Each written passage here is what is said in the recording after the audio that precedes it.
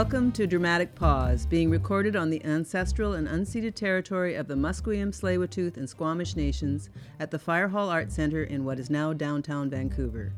My name is Donna Spencer, artistic producer at the Fire Hall, and I'm the host for today's podcast. Dramatic Pause launched in the third month of the COVID-19 pandemic.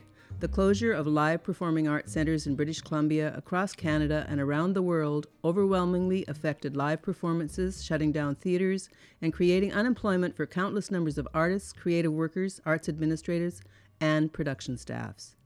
At the Fire Hall, we have now begun producing performances for very limited audiences, but the industry has been impacted greatly and will take a long time to recover. This shutdown has affected the economy greatly also, but has had huge impact on the emotional health of audience members and lovers of live performance. And so at the Fire Hall, we are trying to stay in touch with this podcast. And with many audience live performances, coming up next is our premiere production in partnership with the Search Party of the Amaryllis, written by Michelle Rimmel, who is our guest today on Dramatic Pause. Welcome, Michelle, and thanks for joining us in the midst of production. Well, thanks for having me. How is it going? It's going really well. It's wonderful to be in the theater and in a rehearsal hall. What have you been doing since COVID hit? I mean, have you been just craving to go out to performance or hiding at home writing? Well, I was hiding at home for a while, but not writing, cooking more than writing for sure. I actually, when COVID hit, I was in Europe, and I was in Poland seeing a play of mine that had been translated, Henry and Alice Into the Wild, as well as a production of Sexy Laundry in the Czech Republic. So I was meant to be in Europe for 3 months. I was going there to work and to see my show and meet people. And then my son was meant to come to Belgium and start cooking because he's a young chef and he was going to stage in a restaurant. So my whole family had a plan of being over there. Anyways, I stayed in Europe. I managed to be there for 9 days, saw the play, met with people. And on the 9th day, I heard this rumor that Poland was going to shut down because of the pandemic. And it literally shut down in 2 days. And I had to get what they called an emergency tourist flight out to London, where I stayed with a friend. And then our prime minister was saying, Canadians come home. So I did. And did the production actually launch? Did it actually start and run for a while, or did Yes. it run until the end of the run, or what happened there? Well, that's a unique story because I have 2 plays on in Poland and the Czech Republic and in Eastern Europe, Sexy Laundry and Henry and Alice, that have been running for 5 years. Wow. Yeah, so it's been fantastic. And I actually went a few years ago to see Sexy Laundry in Polish, and it truly was one of the best productions I've seen. They have a real history and culture of theater in Poland and Eastern Europe, and it was just great and very eye-opening as to what they could do with the play in translation. So I wanted to go back when they did the sequel, and they were interested in some of my other work, so that was the plan. What is Sexy Laundry in Polish? I don't know. Actually, that's a very good question. I have the poster at home, and it's something like this, but I'm going to mangle it. It's Sex de la Opportunik, but it probably sounds different in Polish, but that's what it looks like if I sound it out. But in the translation, it probably means exactly the same thing, right? It's something like that, because one of the things, it's difficult to translate Sexy Laundry. It's been translated into 9 languages, and like I know in Icelandic, it's the marriage bed, they decided to call it, because Sexy Laundry didn't mean anything to them. It's really a reference to something that happens in the play that makes it mean something. So they take some creative license in translation, I think, too. Well, I'm sure they do, because we all perhaps presume that if you translate a word from English to French or to Polish, that it actually is the exact translation, but it never is because of euphemisms and... Absolutely. And in this process of having some of my work translated, I've really learned about the art of translation, and it's very important to get a good translator. And I've been lucky in those countries to have good translators. Women, actually older women who've been doing it for years. And one of them had translated some of Tom Stoppard's work. And when I was in the theater in Warsaw the first time, I was told this story because they're allowed to change up to 10 to 20% of the actual script, the translator and the dramaturg working together. Whereas I think in Canada and the US, we have much more stringent, like it's got to be word for word, talk to the playwright. Anyways, they were telling me this story that Tom Stoppard came to see a show, and just before the lights went down, the director turned to him and said, "Don't worry, we fixed the ending."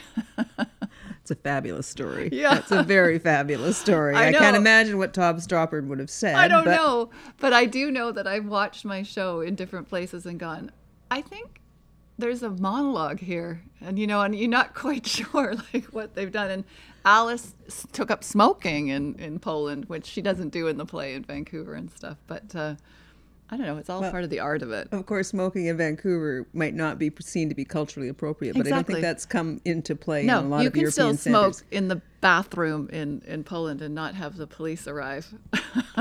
How did that all come about? I mean, this is amazing that you've had these shows running for 5 years. I mean, was that just a connection that your agent found for you, or people heard about these amazing plays? What was great with Sexy Laundry, which has been kind of an anomaly. It's been really popular and been going for a while, but it was published and on Amazon, and a Czech translator found it and read it, and she really liked it and passed it on to her Polish friend who was a translator, and they got in contact with my agent, and he actually already had a couple of connections with some theaters there, but was just kind of starting that connection.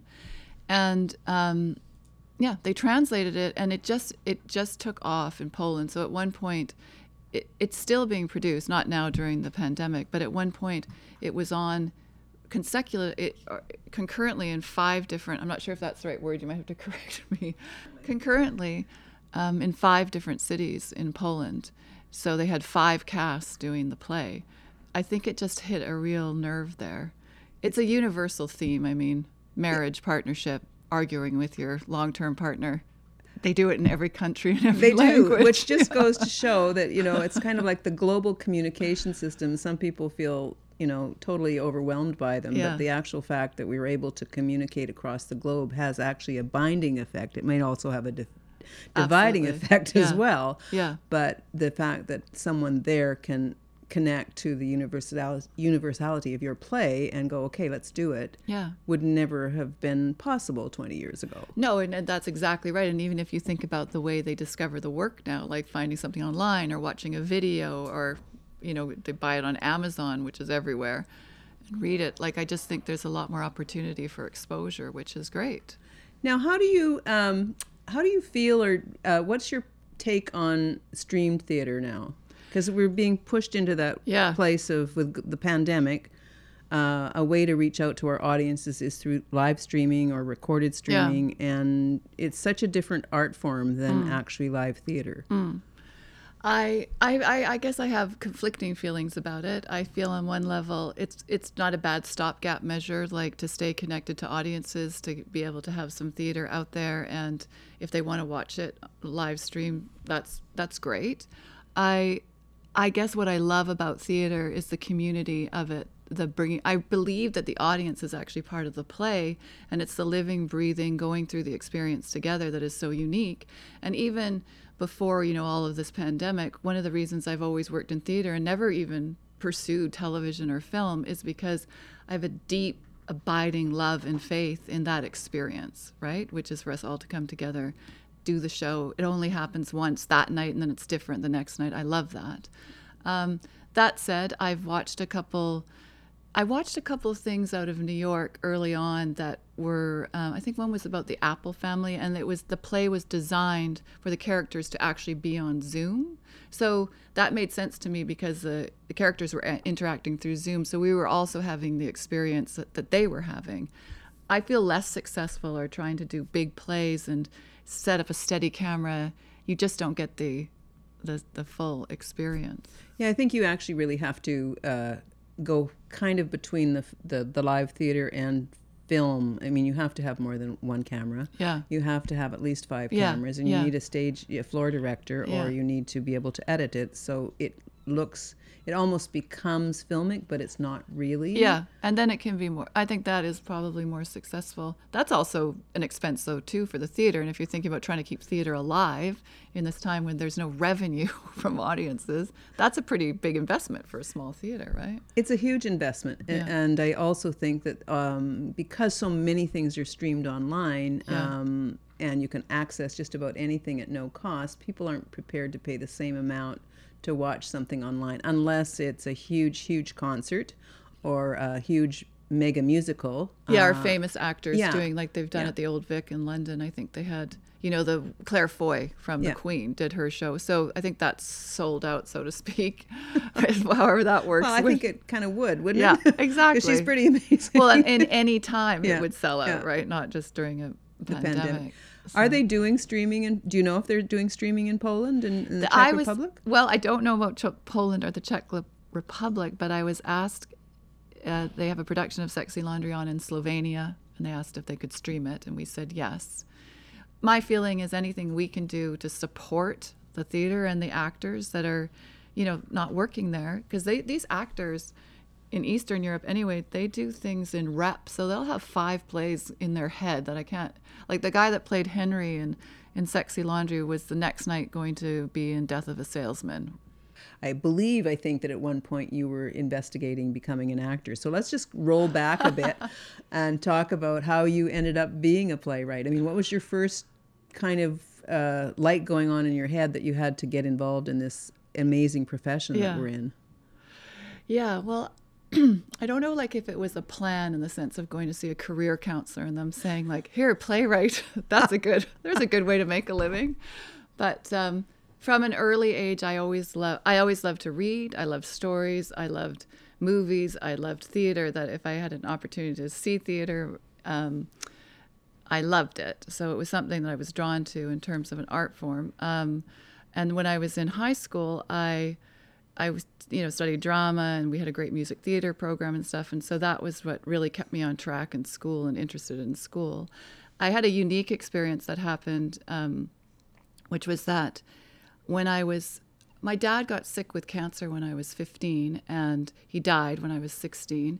And I went through a period of, just being a kid that I just felt kind of aimless, and I wasn't really going to school much and cutting classes, but I was still going to my drama class. And there was a smart drama teacher who assigned us this assignment to write a short play. And I wrote mine, and it was a little bit about my dad. And he entered it into the BC Young Playwright Search, and I won that contest. And the prize of the contest was to have a professional director and actors do it at the Waterfront Theatre at Granville Island as part of a kind of a showcase, right? So I had this experience of going there, watching the rehearsals, and seeing them bring together this art, put on this moment that was so personal to me, and creating it and making it into something that the audience related to. And it just really showed me the power of theater also on a personal level, that you can take something and transform it and then connect with your fellow human on these kind of deep levels.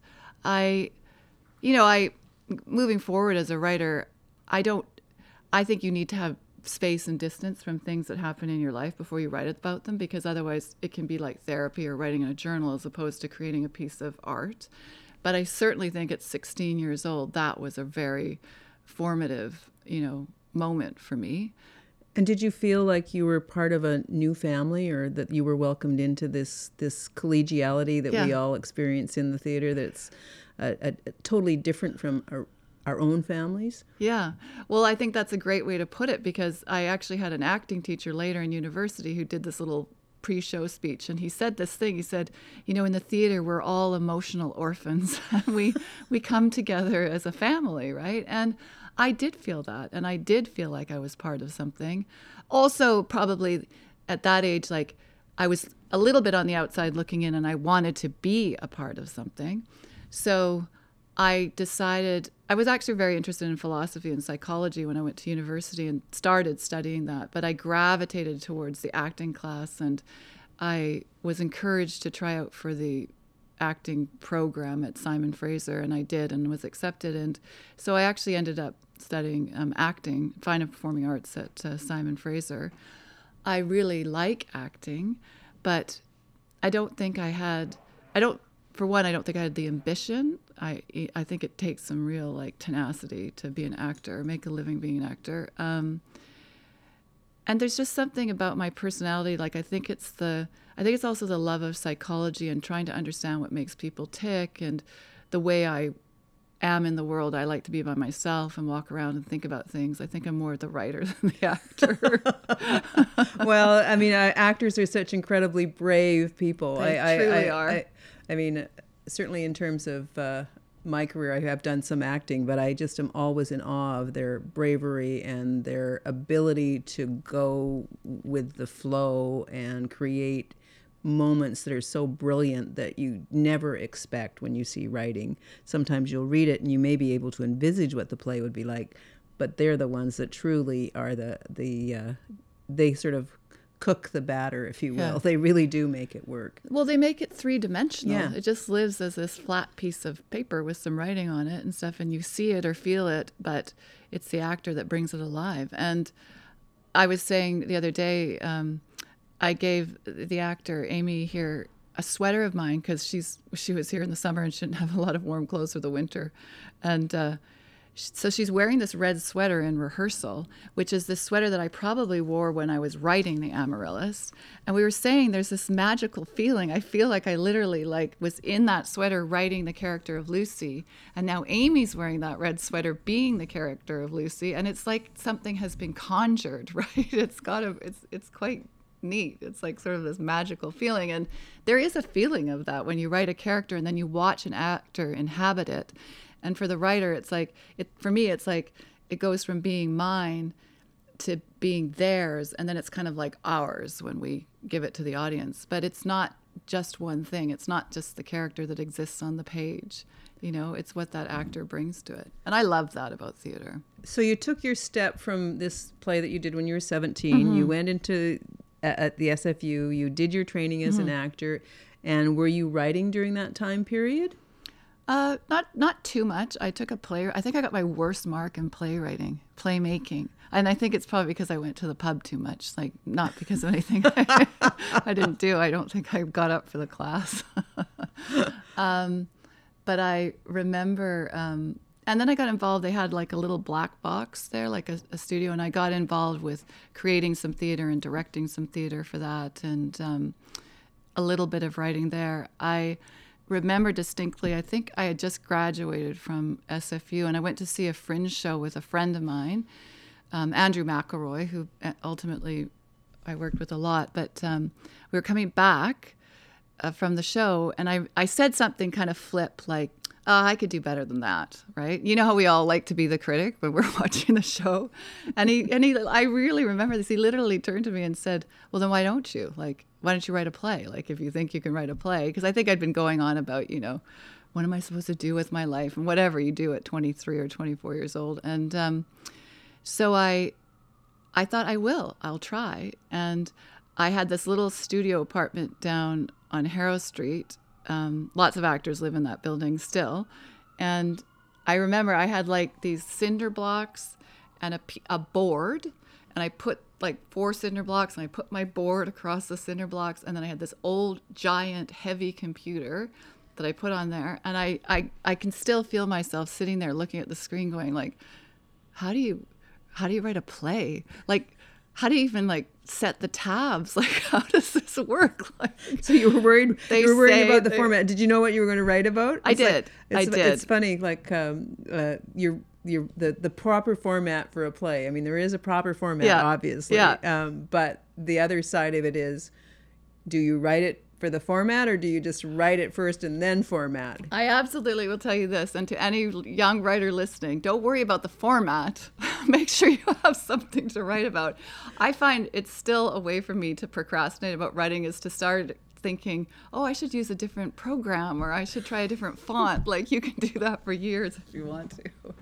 So yes, I did know. And again, I drew from a personal experience, which is kind of a funny one, which this play that I wrote was called Miss Teen. I don't know if you've heard of it. Yes, I remember that play, actually. Yeah. So when I was 15 years old, I wanted to take singing lessons, and my mom took me to this singing teacher because I was interested in drama and music theater and all that, and I fancied myself a singer. And one of the things she said, she has a lovely voice, but she's kind of shy and she needs like more presence or something, and we can work on the singing. But she suggested my mom enter me in the Miss Teen Vancouver pageant, which was at Park Royal Mall. That's where they had all the pageants. So I was the last and late entry. And by some strange fluke, I ended up winning that contest. So I became Miss Teen Vancouver. And I didn't really know what that meant until I was literally like on a float with my crown and banner waving in the Sea Festival parade. So I don't think I was a great Miss Teen Vancouver because I also, around that time, 15, 16, discovered partying. My dad was sick. It was a very crazy time in my life. So fast forward to my first attempt at really writing a play. I mean, I had Souvenirs, which was a small thing I did for that contest. I focused on Miss Teen and the juxtaposition of, being kind of in the limelight, and also the idea that women try to put on a face sometimes, a face of like, I'm okay, I'm fine, everything's good. And I had that backdrop of my father being sick and my mom losing her husband and all of that. And I poured that out onto the page, and I had my friend Andrew, who lived downstairs, reading it, and he was going to direct it for the Fringe, and we paid for a spot, and that was the first play. So yeah. Well, Andrew McElroy is a tremendous director. He's also I don't know if he does any acting anymore. Yeah. He's become a world-renowned coach, actually. Yeah, he truly has, he really is a world-renowned coach. He's worked on some very big movies in town, but he's a fabulous acting teacher. He's teaching on Zoom as we speak, probably. He really cares about his students. And like I said, he was my acting teacher. We became friends after I graduated, and he's directed 4 of my plays. But he was also really a mentor, and he was that person, or he still is. He's the godfather of my son. He's one of my closest friends. We have a great relationship. But he was that person, and I think everybody needs this person when you're starting, where I would give him pages or something, and he would say, keep going, or see that thing that you're playing with, you can take that further. Because, you're kind of alone doing it, and it's like, is this possible? And it was great to have somebody go, yeah, it's possible. It's like, but then how do we move them across the stage, or how do we make that happen? He's, don't worry about it. We'll figure it out in rehearsal, which we did. And I still, to this day, I write transitions where Andrew gets them, and he'll always help me figure out something. But sometimes I'll talk to another director, and they'll be like, how do we do this? Well, even with the Amaryllis, it's like, how do we make this bloom? And it's like, it's the magic of theater, and you got to figure that out. That's just what I see. Why? Well, since we've gone over towards the Amaryllis, let's talk about that a bit. Sure. I mean, first of all, we have 2 great actors in it, really Sean McDonald and Amy Rutherford. I can't imagine. I'm looking forward to seeing the run-through. So there's that, and Mindy Parfit is the director, and a wonderful design team. Yes. But how did you get to the Amaryllis? I mean, what is it that, and this may take us back a bit, but what is it that makes you or helps you choose what you're going to write about next? I mean, is it something that you wake up in the middle of the night for, or you're writing notes or whatever? Yeah. People always ask me this question, why do people choose to write about certain things? Yeah, that's a good... say you have to ask them. I don't know. Yeah, that's a good question. And I mean, yeah. In a strange way, I don't think you'll think it's strange, but others might. It's like it kind of chooses me. I feel like when I wrote Sexy Laundry, which is about a couple, in their 50s or having problems in their marriage, and I was in my 30s when I wrote it, married, mind you. Probably I had a fight with my husband or something. But I do remember walking on the seawall and starting to hear the voices in my head, hearing this couple fighting. And I felt like there was something there. So that was for me, the beginning of that play.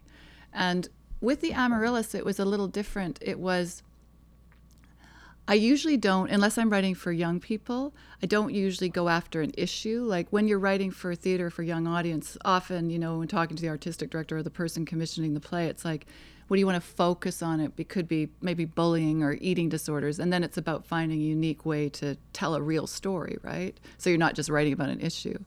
But for my other work, it's more like it is a feeling of like something kind of coming to me. And with the Amaryllis, I kind of had this vision of this guy like bringing this pot of dirt on stage, and there was nothing in it.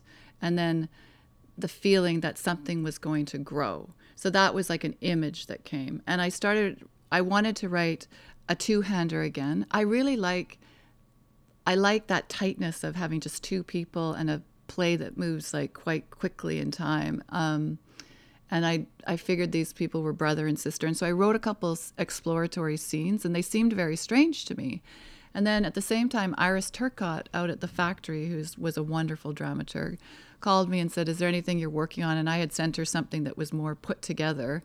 And I could tell like it wasn't really doing it for her. She said, is there anything that you're working on that's kind of like in the mud, or like you're not sure about but feels kind of deep to you? I said, well, I've got this weird thing about a flower that hasn't bloomed, and I don't know, I think it's about a brother and sister, and it's kind of dark and it's kind of funny. And I sent her some pages, and she said, this is the one you should be working on.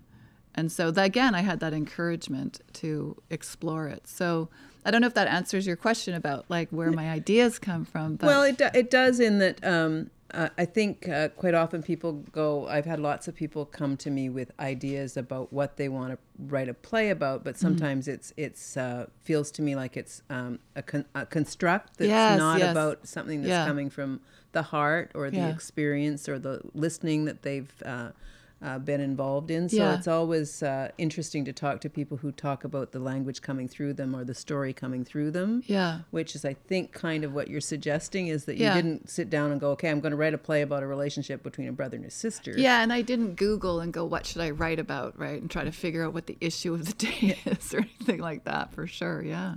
But you're probably very attuned to current issues or things that are going on in the world. So they're going through your mind, filtering through your mind. So at some point they present if it's something that you want to connect with, I would think. Absolutely. And what you said, like the way you said it, it's like that, you know, your heart, your experience, your mind.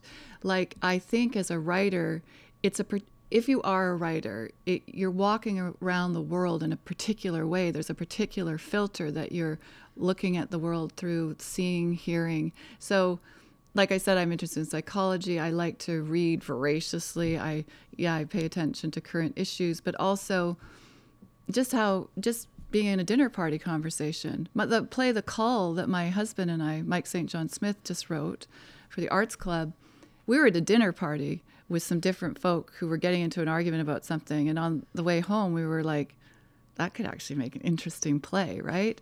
And we didn't ultimately write about those people, but that feeling of having, you know, people with maybe different politics from kind of a wealthy group of people, suddenly that was very interesting to explore dramatically, right? And I think too, I'm not an intellectual writer. And like, you know, I used to feel like I wasn't smart enough to be an intellectual writer. Like I didn't have a good enough education, or, you know, I really did. And that was that was a hindrance when a couple of plays I chose to write about, I've never actually succeeded because I think it came from the wrong place, which is I got to prove how smart I am. That is not a good place to write from, because you're really in an argument with yourself, right? And I've let that go. I just have a particular voice and a way of seeing things.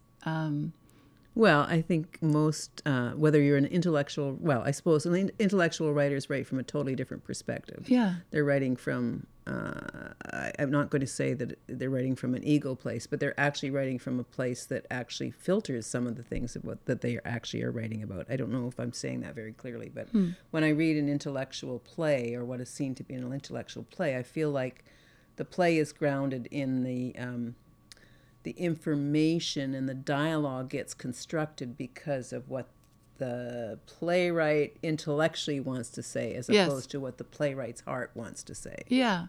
And so I like it when, you know, when I'm seeing a great piece of theater, I like it when those two things kind of meet. Mix, yeah. Yeah.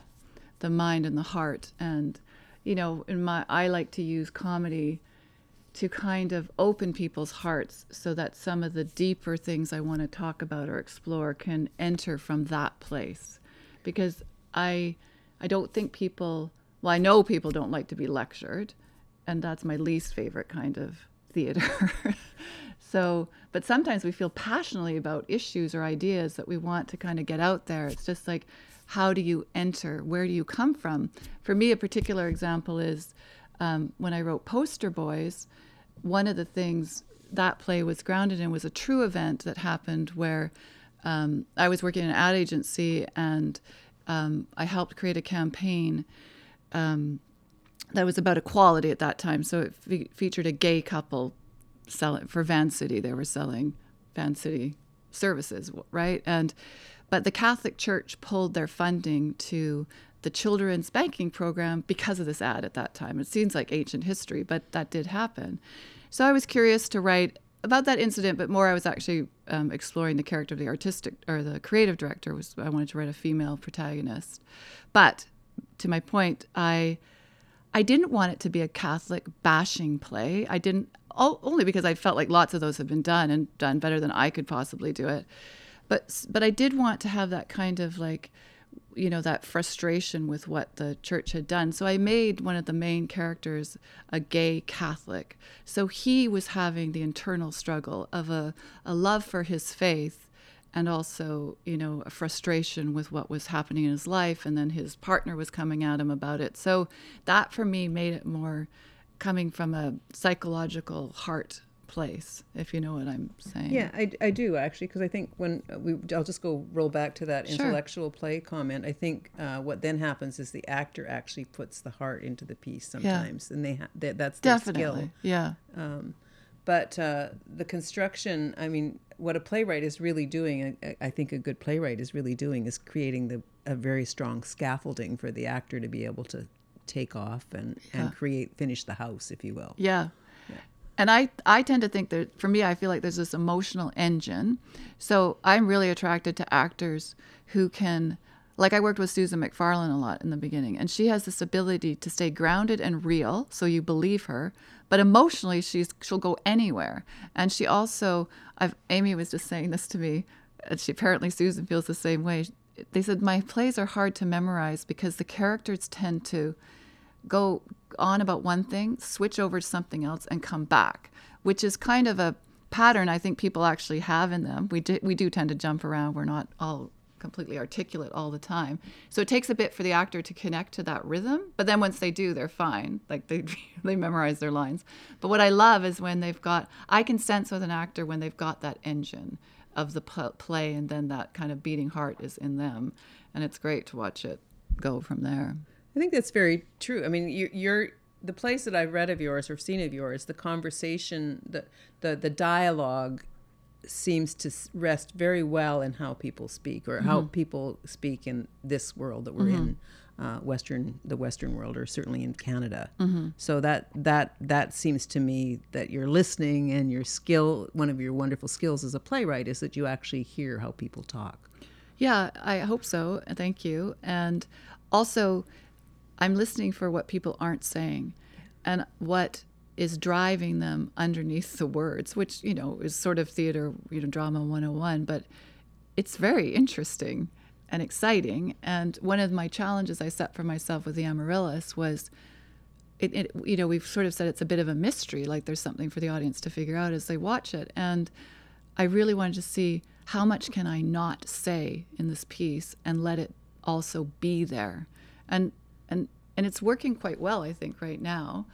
I'm thinking about the rehearsals we're doing. But, it was fun to write that, and it taught me a lot.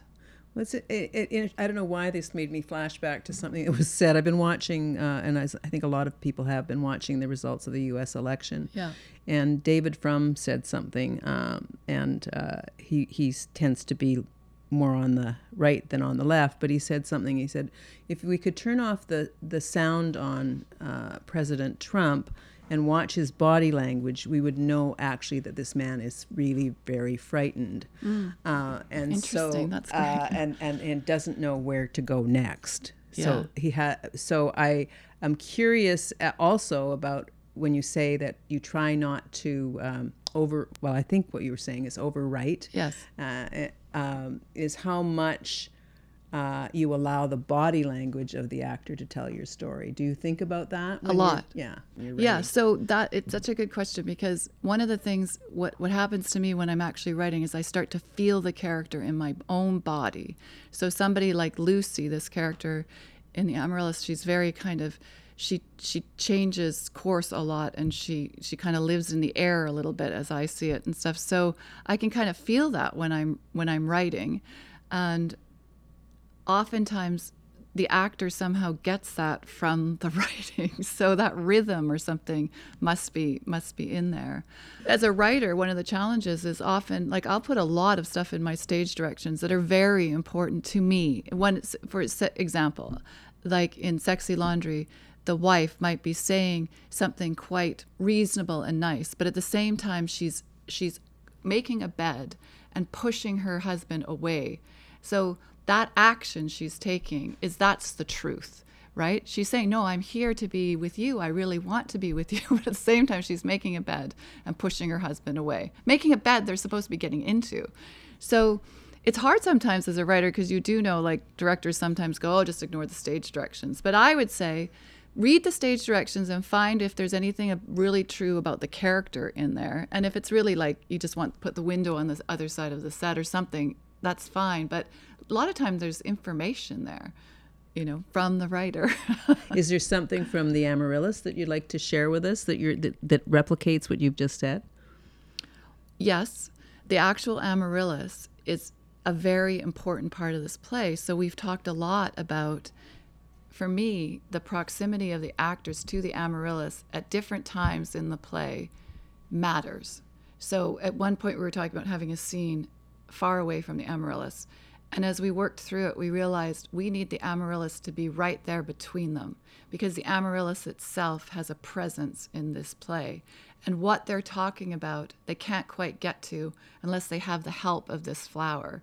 It all sounds kind of airy-fairy, but it's really important. And it worked better when we moved it over near the Amaryllis, right? So, yeah, for me, there's things like that all the time. They should be standing instead of sitting, But a good director is simpatico with that, right? And, it's great to work with Mindy, and it's good to work with someone if they don't see it right away and you say something as the playwright, everybody's on the page of like, we're just trying to make this good. So we'll go, yeah, let's try that. Yeah, it's a very different kind of, when I first started doing my training, there was a lot of challenges around how one directs, and it was very prescriptive for a long time. You do this at this point and you have to do that. And I think there's been a real change in how people approach scripts now, or I hope there has, so that you're actually in a discovery, you're in a discovery process as you're in the rehearsal. You're digging to find what's there, but it's not about, okay, you have to make this move at this point. I mean, that exists very much in musical theater, obviously, Sure. for obvious reasons. Yeah. But I think when in watching Mindy's work, she's very much let's mine what's here, Yeah. and allow the director, the actors and the playwright to also be part of this family, especially for a new production. Yeah, and that's how we're working, and it's really great. And I think it's important. And why not talk to the playwright, because they're the person that wrote the play, right? Now, do you think women write different than men? Do you think women's plays are different than men's plays in structure or in what they want to take on? Well, I think there was kind of a dismissive way of talking about women's work, and even calling it women's work, as if the things that women say in general chose to write about were somehow less important than what men chose to write about, right? And just that idea is so wrong and sexist, right? So I think, women write political plays, but maybe they come at them from a different perspective, being a woman in our culture, right? So I wouldn't want to say across the board that women write different plays than men, but experientially, I think they do, and thank God. And we need more. Does that affect structure? Do you think there are perfect plays? Is there such a thing as a perfect play? Well, I'll tell you something. I've come to respect structure in a way. more as I get older. And I think it behooves us all to learn about structure. And because I do see a lot of plays that don't have it and need it. And editing too. I think for young writers, it's like, nobody is going to care about your work as much as you do. So you're the one that has to do that fine-tooth combing, surgical kind of remove what's not there. And then hopefully you'll have somebody else to help you with that too. But what's great about a play can get lost in, frankly, just, overwriting, I think, over-explaining and stuff. And then I found to tell a story, like it's important to have a good structure and to understand what that is for your particular piece. It doesn't have to be like a linear thing or a certain kind of thing, but it has to have something, that backbone that you hang the story on. That's my feeling about it. I've had people say to me too, like, there's a lot going on here. And I really like that. Like, I take that as a compliment because I like things to be layered. And I think women, I mean, this again is a generalization, but we have a fantastic ability to keep a lot of balls in the air. It's kind of in our DNA to be like, the mother and the worker and the friend and like lots of things happening in our lives, different compartments. And I think that exists, like that can exist where I'm using my hands here on a podcast, but where it's very layered, like, and then that all becomes part of the same thing, the story. And people have said to me, actors, directors, I read your play. I thought it was quite a simple little play, right? And then we start getting into rehearsal and it's like, oh, there's quite a bit here. There's a lot of work to do. And I like that because I like that it seems simple on the surface, but it's not, just like people. Well, simple doesn't mean that it's not layered. Simple exactly. and simple and layered is harder to do. Yeah. Right? Because it takes more. It just takes more sculpting and editing and yeah. Well, you can write it. Yes, I think you have written a simple play but it has all the layers and it has a depth to it that I think is the exciting part of the mystery. Is like you discover the depth of it as you go through it, and I think that's what people will see when they come when they come out to attend it. Yeah. Is that, hey, it may be simple storyline, maybe, but then all of a sudden there's all this stuff, underpinnings of it. So that'll be great. Hopefully. Yeah. Do you think people will come back to the theater after COVID? I do. Why? Because I think we want to be with each other. I think there's an energy that happens when you're in a room with other people. And I think we're going to want that more than ever. So I do. I know we certainly are hearing it from the performances and things that we've been doing. I mean, we've been doing some work since the beginning of July and having small audiences. And every show that I'm at, people come up and thank me and say how much they are craving to be in the theater with people that they don't know, watching something that they don't know where they're going to go, where it's going to go to, and how that always enriches their life. But I also feel that there's a lot of fear out there about getting together in groups because we're hearing all of this. So if you had to tell audiences as to why they should come out to the theater rather than wait to see if we podcast it or do something with it, what would you say to them? I would say that it is possible to gather and to be safe, and that the Fire Hall's done an excellent job of making sure this is going to be a safe place. I would say that everybody has to make up their own mind about what they're comfortable with, but I would say this is in service of your mental and spiritual health, is to come out and to be with other people and to, experiencing a new world, which is this new play, so that you have that, and then you can go home and be back in your bubble and, it'll get you through the next month or so. And then you can take yourself out to see something else. They've said, weigh the risk, manage the risk so that you can do some things. And this is a worthwhile thing to do. There was a study I just read yesterday that's been released out of Bonn, Germany, a study done by one of the universities there, that live performance venues are one of the safest place to go to because there's little risk because everyone within them is working so hard to ensure that people are safe when they're on the premises. So I'm hoping that, of course, that we will be able to keep everybody safe. We've certainly been working at doing that, and that people will. It's not. I wouldn't say. I guess it is a risk in people's minds, but to not stop themselves from coming if they feel comfortable, I would say, come on down, check it out. The play is worth it. And this experience will be worth it because within the play, we also touch on isolation. Yes. And we touch on courage. And it takes a bit of courage right now to live your life, you know? And yeah. Rather than sitting back and watching a long time series on Netflix or something. Not that people shouldn't do that as well. No, it's great. I mean, we're all, but gosh, we're running out. We just watched 8 seasons of Game of Thrones in like, I don't know, 2 months. Well, someone was telling me that they're now addicted to West Wing because they find that president that's much easier more to take. Yeah, exactly. Okay, so I'm going to ask you, how would you describe a dramatic pause? What's a dramatic pause to you?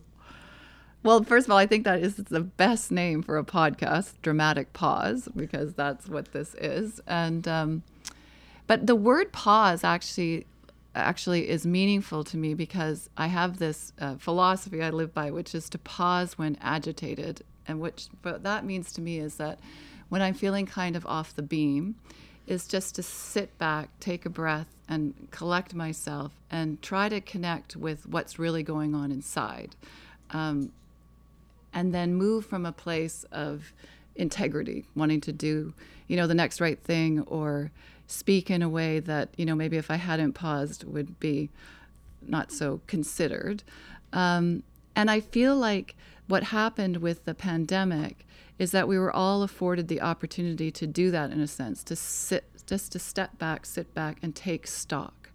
And it certainly was dramatic given the circumstances, but the pausing itself, I think, is a good thing.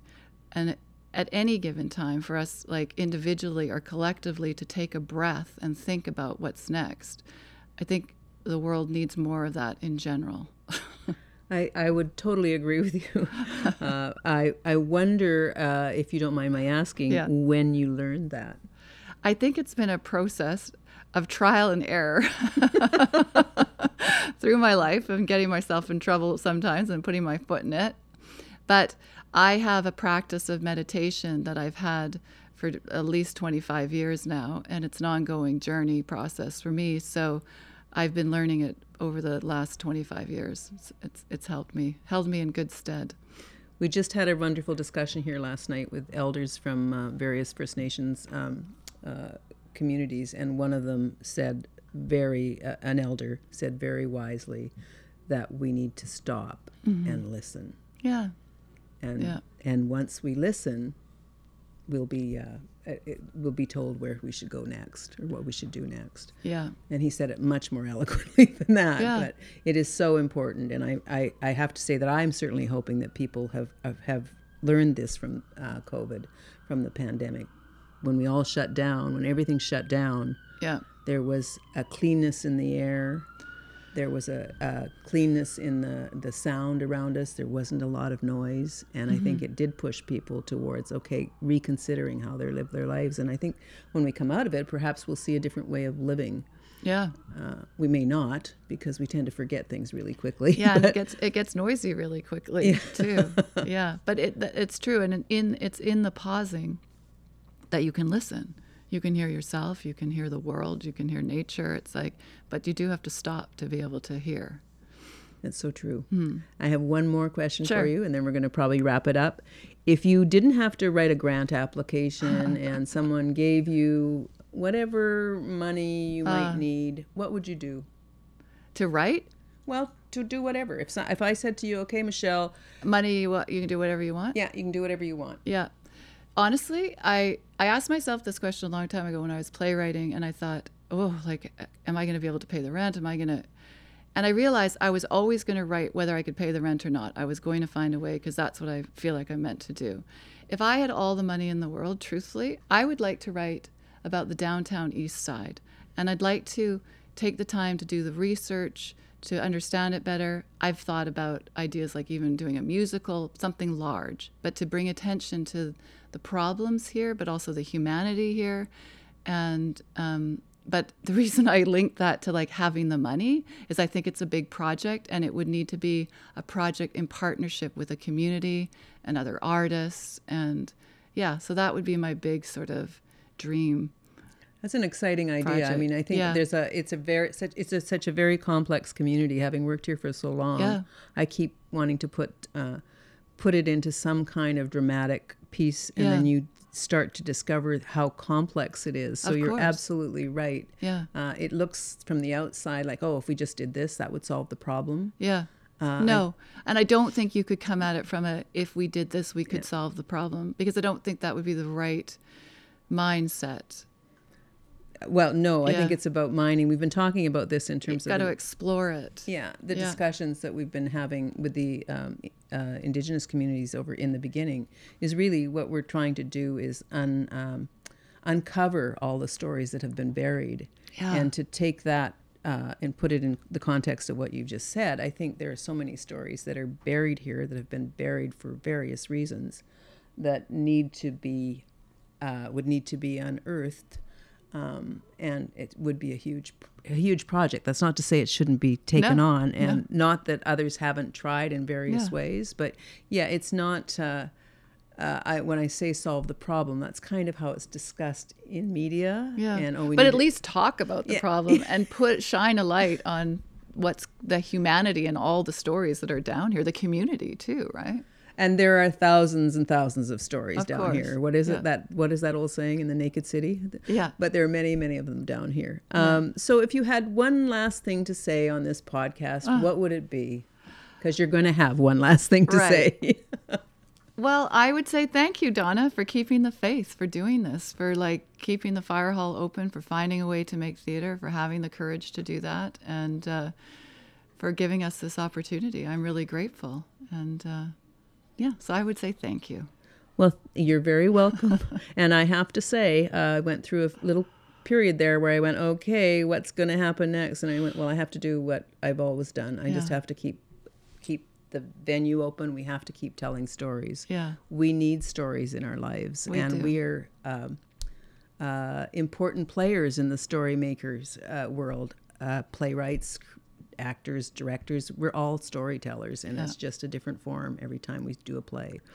So thanks very much, everybody. Dramatic Pause is made possible through the support of the Canada Council for the Arts, Department of Canadian Heritage, BC Arts Council, and the City of Vancouver, and Fire Hall's many individual donors and supporters, and all of the artists and creative teams we work with.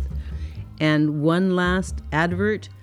The Amaryllis opens on previews on November the 12th and runs until November 22nd here at the Fire Hall Arts Centre.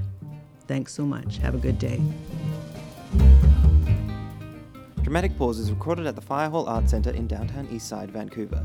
It is presented by our artistic producer Donna Spencer and produced by technical director Alastair Wallace.